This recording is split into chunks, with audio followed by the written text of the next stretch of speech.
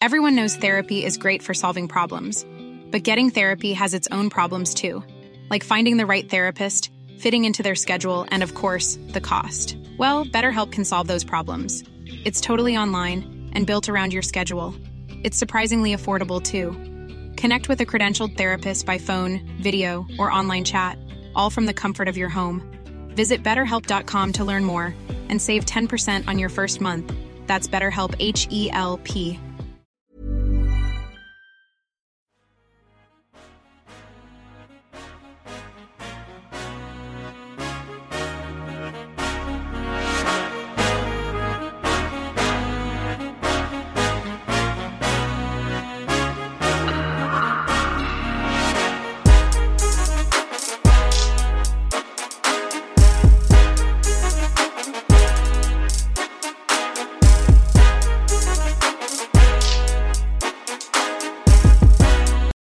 Hello, welcome to the Basketball Addicts Podcast. Yes, sir.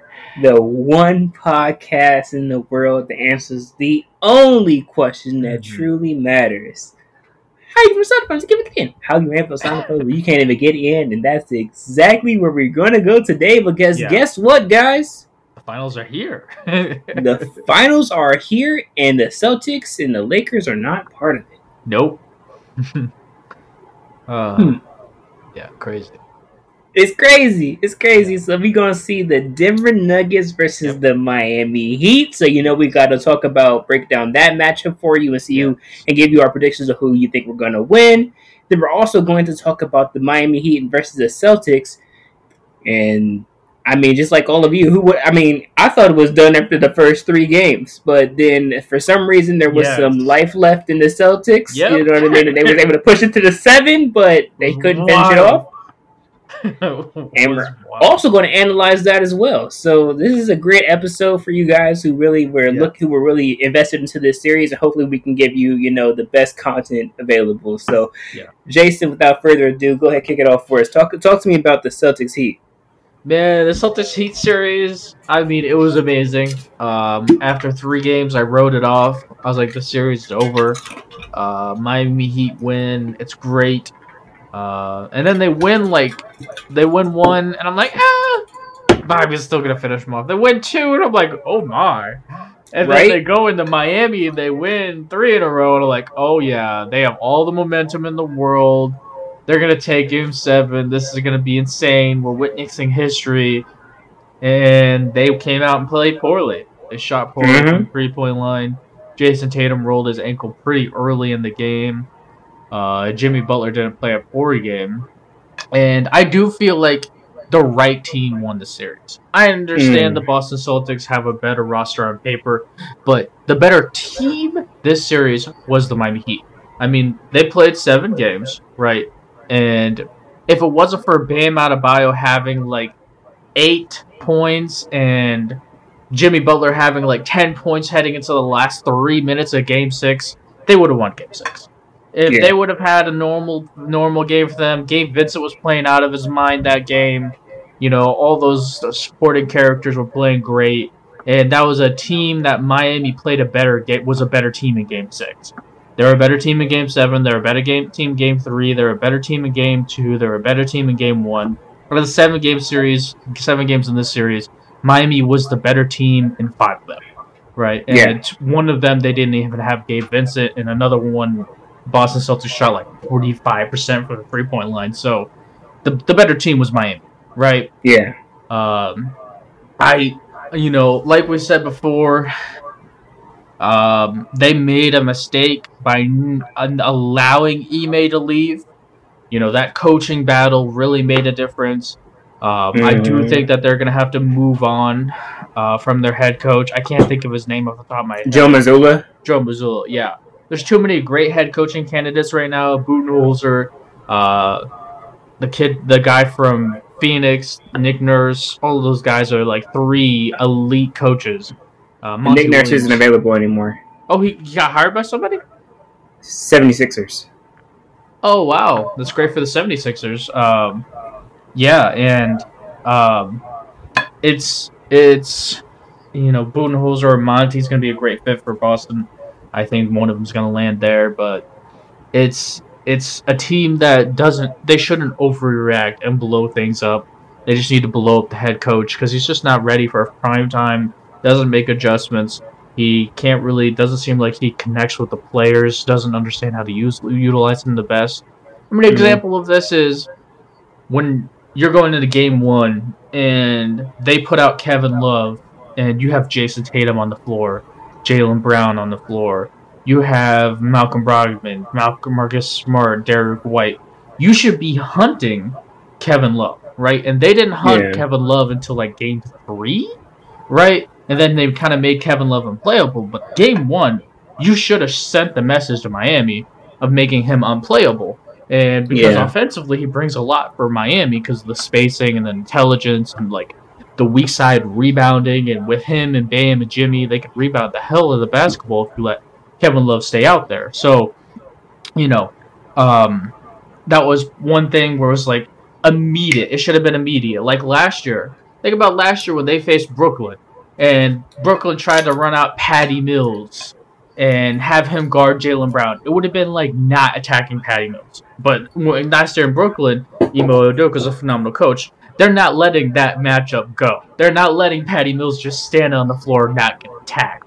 You know what I mean? And I think that's just an example of the weakness of Joe Mazzulla. But, I mean, expecting this guy to come from the bench year 1 to coach an NBA championship level team when he's going up against great coaches that have developed their own resume and developed their own knowledge base for years, like a Spoelstra, it's tough. It's a tall task, even with all the talent that Boston has. You got to give a ton of credit, though, for Miami on their end. I mean, Spoelstra's a phenomenal X's and O's coach. I definitely feel like, even though maybe next year they won't play like this in the regular season, in this moment, Gabe Vincent is playing great. I feel like Gabe Vincent's shown you that 15-5 and good defense is what he can give you on a reliable night and shooting the hell out of a three-point ball. And I also don't think Caleb Martin's a fluke. He dropped 26 in Game 7, but he's had multiple games in the playoffs. And pretty much all playoffs, he's been very, very consistent. And he gives him a different element because he can shot create for himself, right? He has a few fadeaways that you'll see him hit the mid-range. And you'll see him, he's not just a standstill guy or guy that's always got to play hyper-efficient. So, in this moment, he's like an 18, 17, 16 a game shooting a hell of a three-point ball. And I think also there's one thing that we can all know now that Miami specializes in. And that is off-ball defense, and off-ball defense specifically when it comes down to shutting down shooters.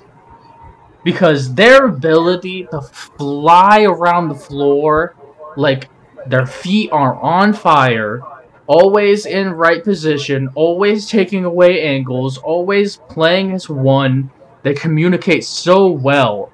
And on the three-point line, they make it so gosh darn tough because when Kevin Love was on the floor, Caleb Martin's 6'5" and fast. Gabe Vincent's 6'4", 6'3" and fast. Jimmy's 6'7" and fast. And, Max Strus may not be super fast, but he's still 6'7", and Bam's Bam, right? So they might be the best team in the NBA at guarding the three-point line. I mean, it's just unbelievable the difficulty and the pressure they were able to put on Boston every single game.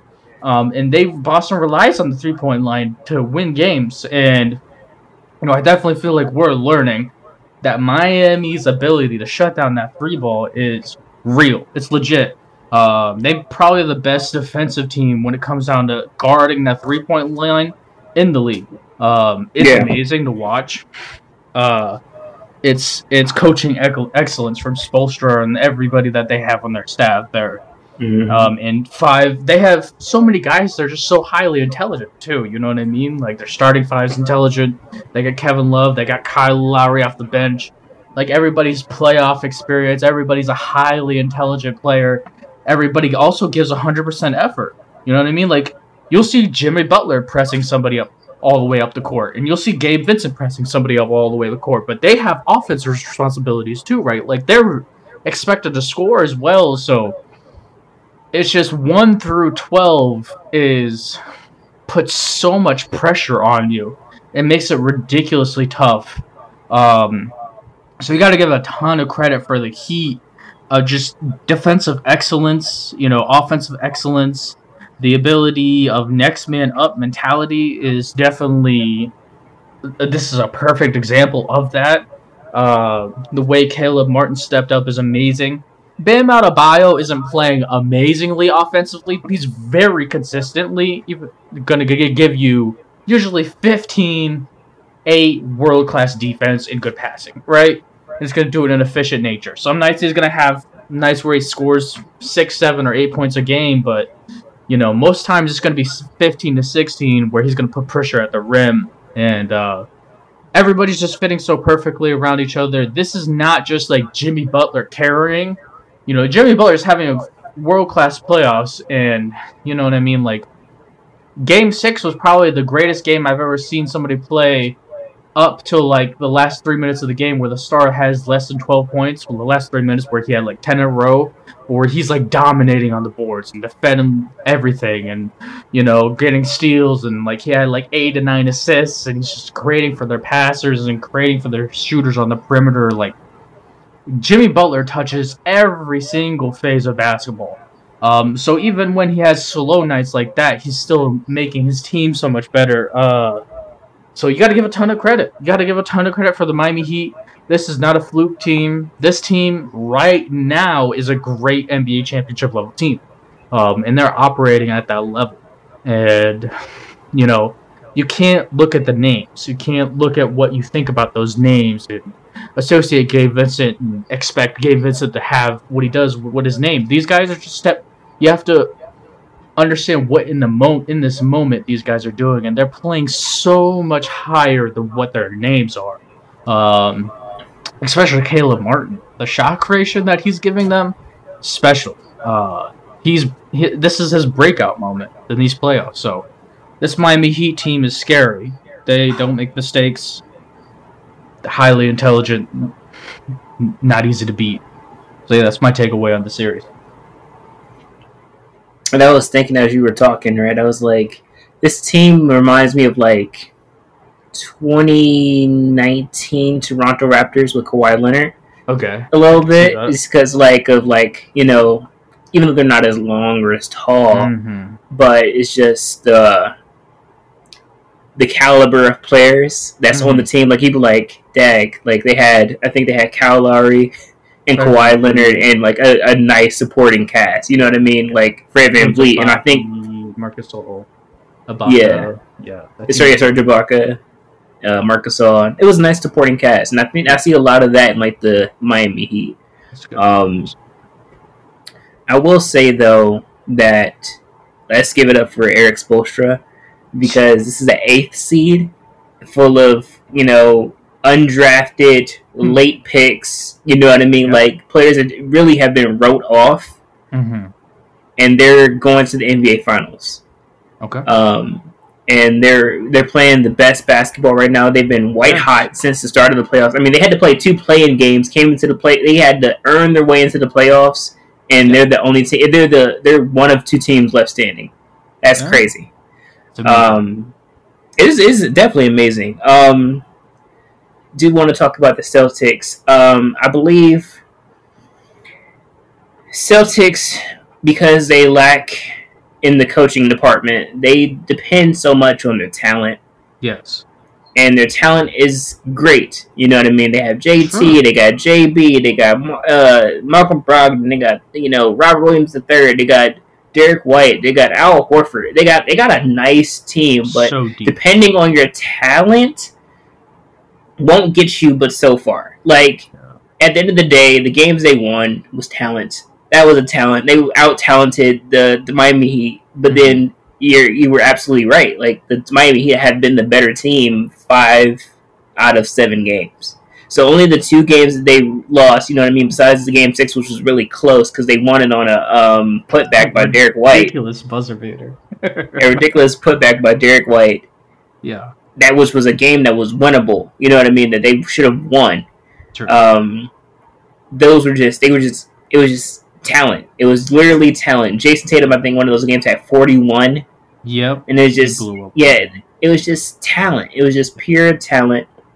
But and I do want to say this, even though it was talent and it's the coaching problem, I wouldn't go into look, we've tried this for 6-7 years. Yeah. Like 4 or 5 years is not really working with Jason Tatum and Jaylen Brown. We need to split them up and see if we can bring somebody else in. We're going to call Jason Tatum our franchise, and we're going to bring in Jordan Poole, or we're going to bring in A. Wiggins, or we're going to bring in somebody else to play next to him. I wouldn't do that per se, considering how this is the same. You know what I mean? This is a team that got there last year. Exactly. You know what I mean?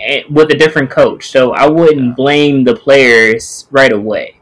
I would more so blame the coach. Yeah. I mean, take a page out of Golden State's book. They don't blame Steve Kerr when they don't make it to the playoffs. You know what I mean? Mm-hmm. So just in that sense, just blame Joe Mazzulla just because he's just so inexperienced. I mean, that's not his fault. He was thrust into a position that he wasn't ready for. So, I mean, I feel bad, but I'm like, at the same time, if you want to win, you need somebody who can win those coaching battles, and Joe Mazzulla is just not that guy. Yeah. We noticed that when the Heat went up 3-0, and he was like, I just didn't prepare them correctly. And I'm like, I don't blame you, but this is not the coach that you would want, spearheading your championship caliber team. You know what I mean? They definitely underperformed. They performed well strictly off talent until they came up to a team that could beat that was a better team because they were better coached. Yeah. So when it came to that point, they just weren't able to out talent them like they did the rest of the league, up until that point, the other team. So I mean, the only thing I can say is Joe Mazzulla has to be let go. Sad to say, but it's like he was thrust into a position that he wasn't ready for. Yeah. And Spoelstra just is amazing when it comes to coaching. For real. Yeah. For real. He's amazing when it comes to coaching. And he'd have all the tools to possibly take a championship, and this would be probably like the most well-deserved championship, I would say, in recent history. Yeah. They got a shot, man. And do you want to talk about that NBA championship breakdown between the Denver Nuggets and the Miami Heat? Yeah, let's get to it. Okay, do you want me to go first or you go first? Okay, first, before we get into the breakdowns, what is your prediction? I have the Miami Heat in 6. In 6? Yes.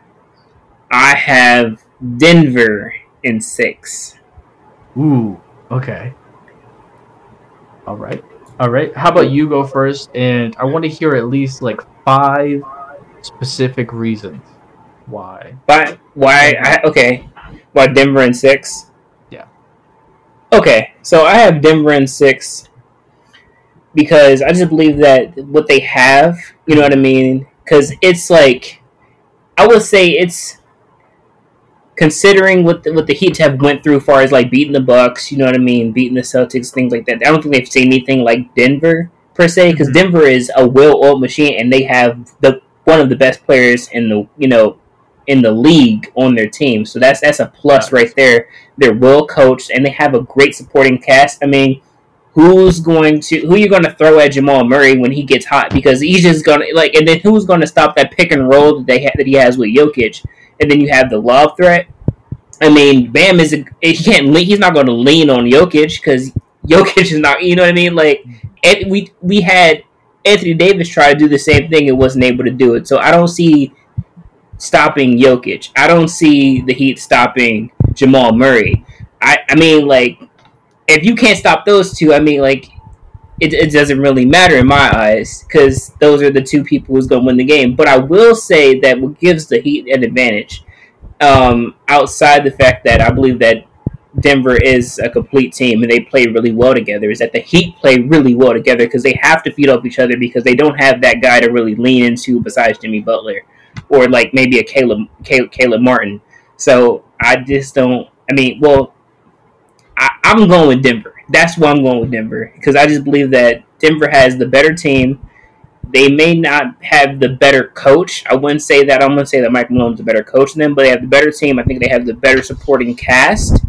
And they have enough to get past Miami because who's going to guard Jokic? They don't like. Bam can't just. I don't think Bam's going to be able to defend Jokic in a way that's going to hold him back and from doing what he does best, which is just facilitating and scoring. So it's like I don't see them doing that. And when Jamal Murray is on the court, what are they going to do with that?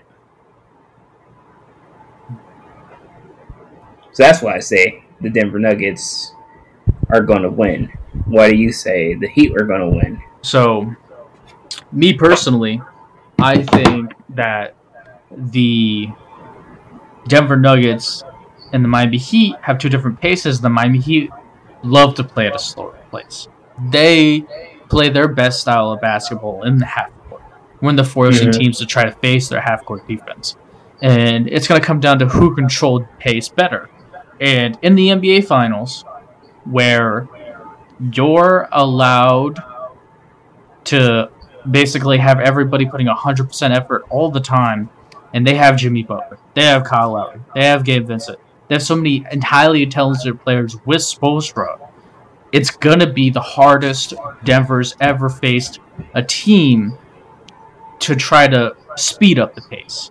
And because the NBA Finals is my second reason why I think Miami will win this series, that leans into the first reason and connects to it is toughness and physicality of the NBA Finals. The NBA playoffs is an extremely physical place, and each round you go into, go from the first round, second round, third round to the NBA Finals, it becomes more physical. And when you're allowed to get your hands on people, when you're allowed to bump bodies, and you're allowed to become more physical, you can muck up the game to slow down the game very, very easily, right?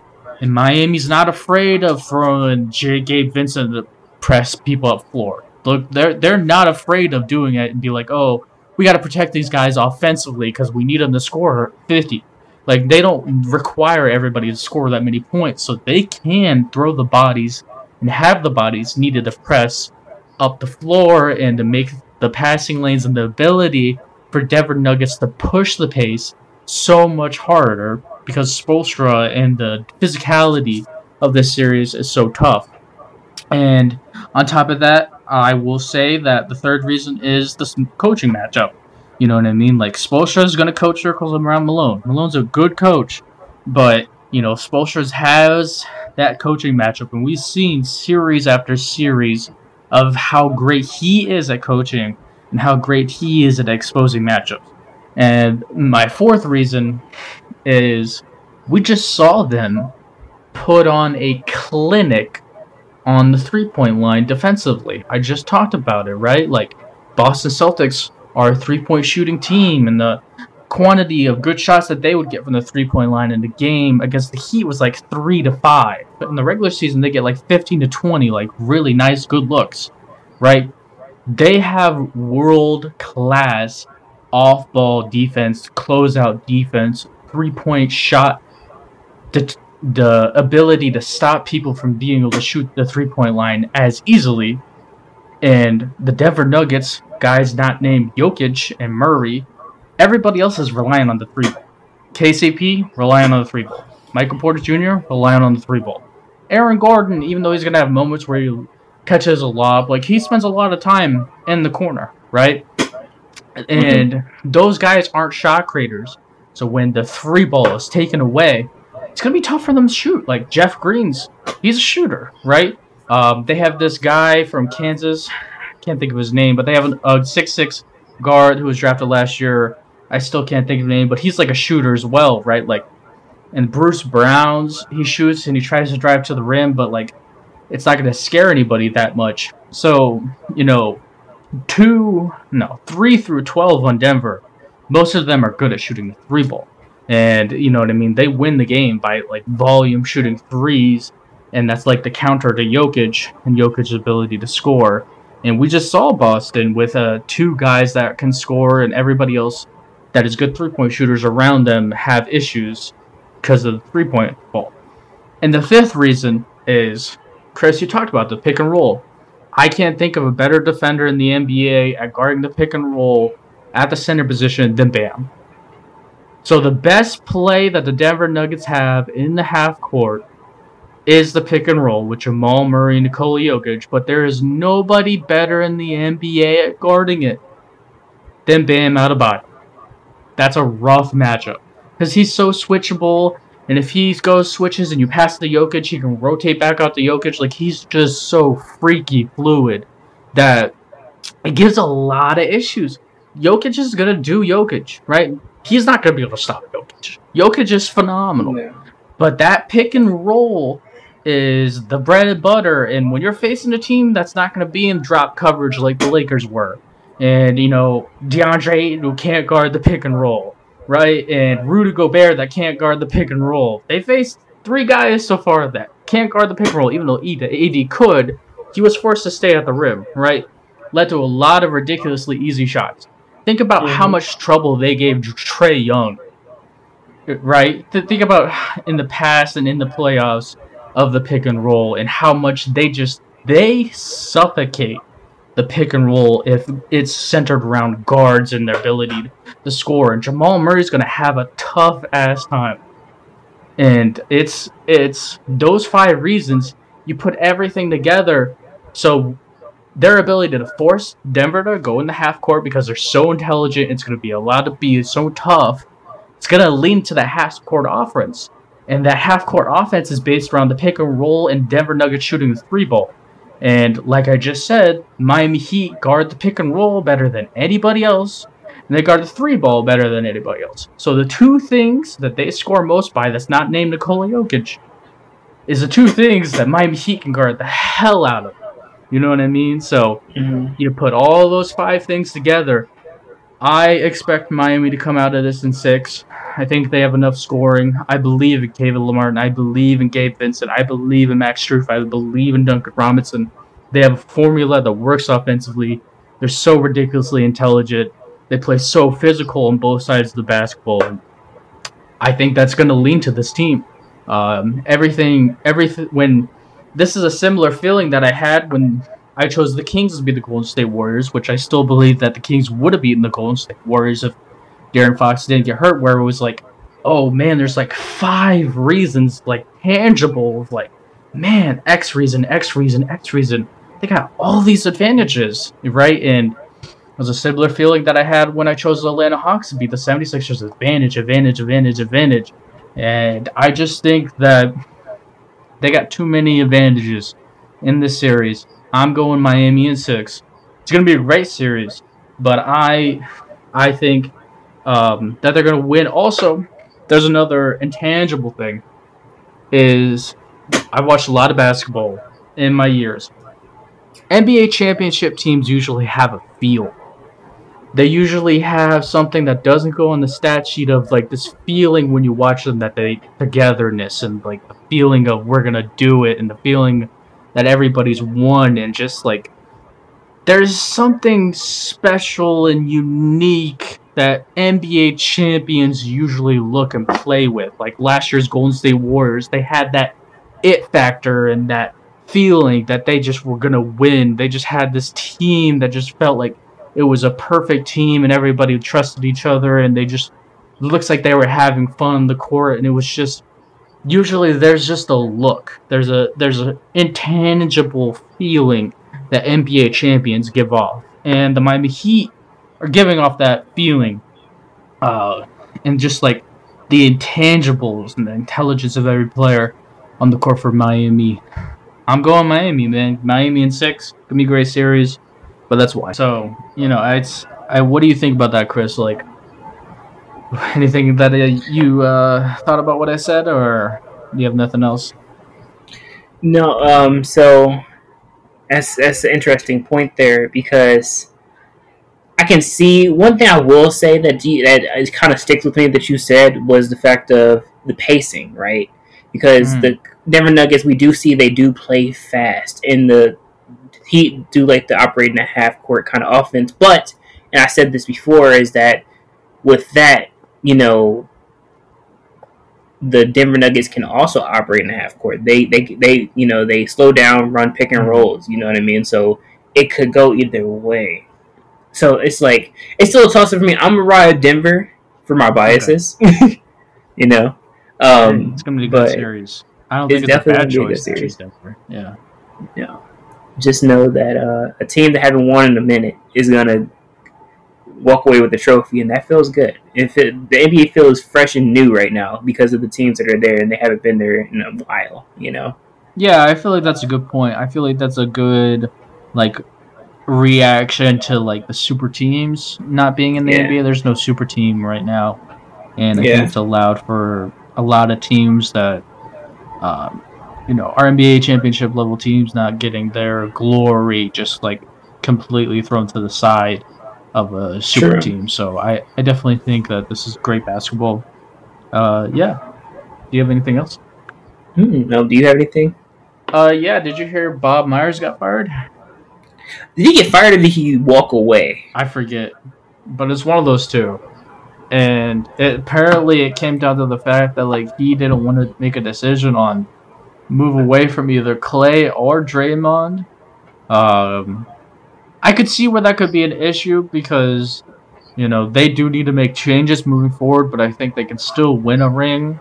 So I think having a fresh new perspective to get away from, Bob Myers has been there for 9 years. He has biases towards certain players, you know what I mean? So I understand wanting to leave, even though he's a phenomenal GM. What he's done building there is amazing.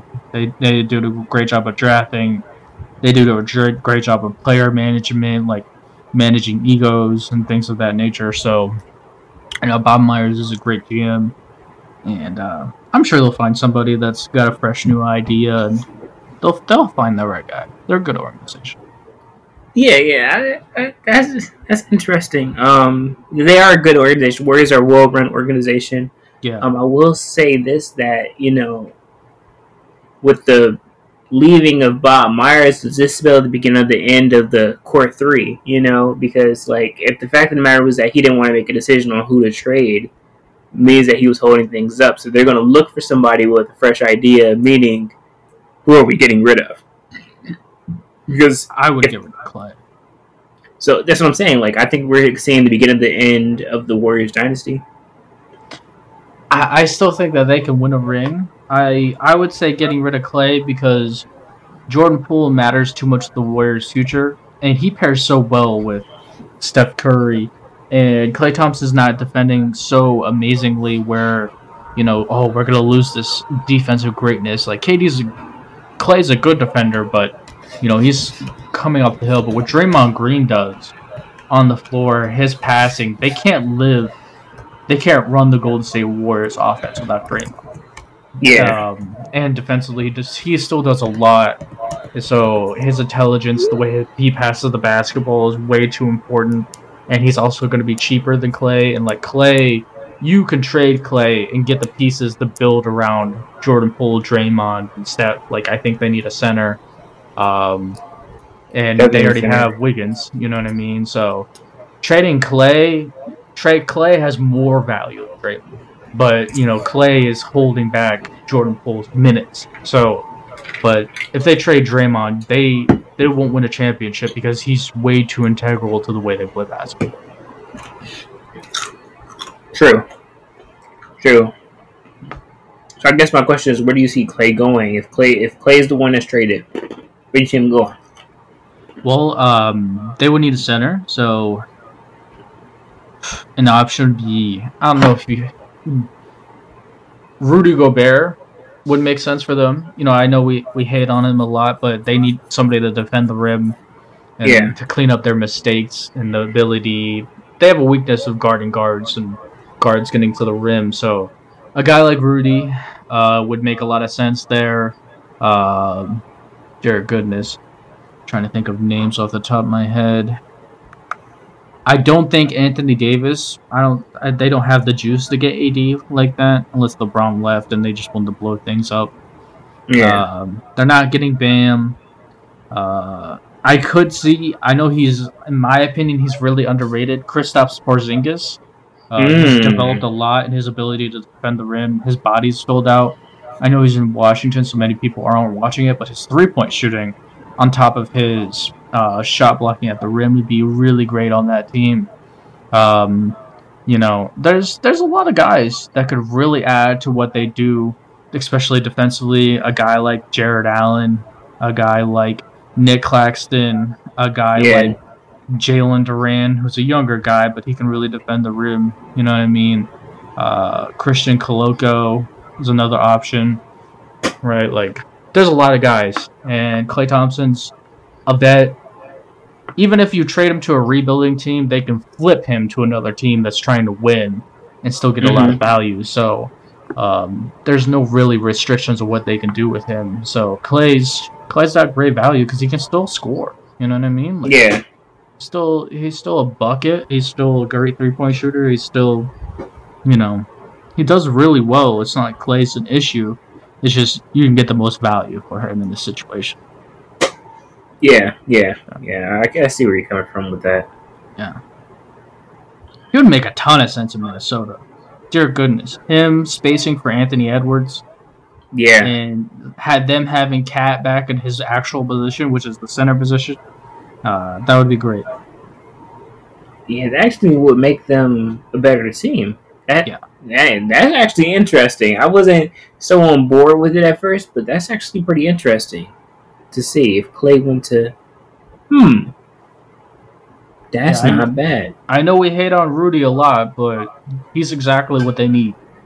Yeah, and that actually would not be a bad trade. No. But would they trade him, though? Because they were trying to do this Twin Towers thing.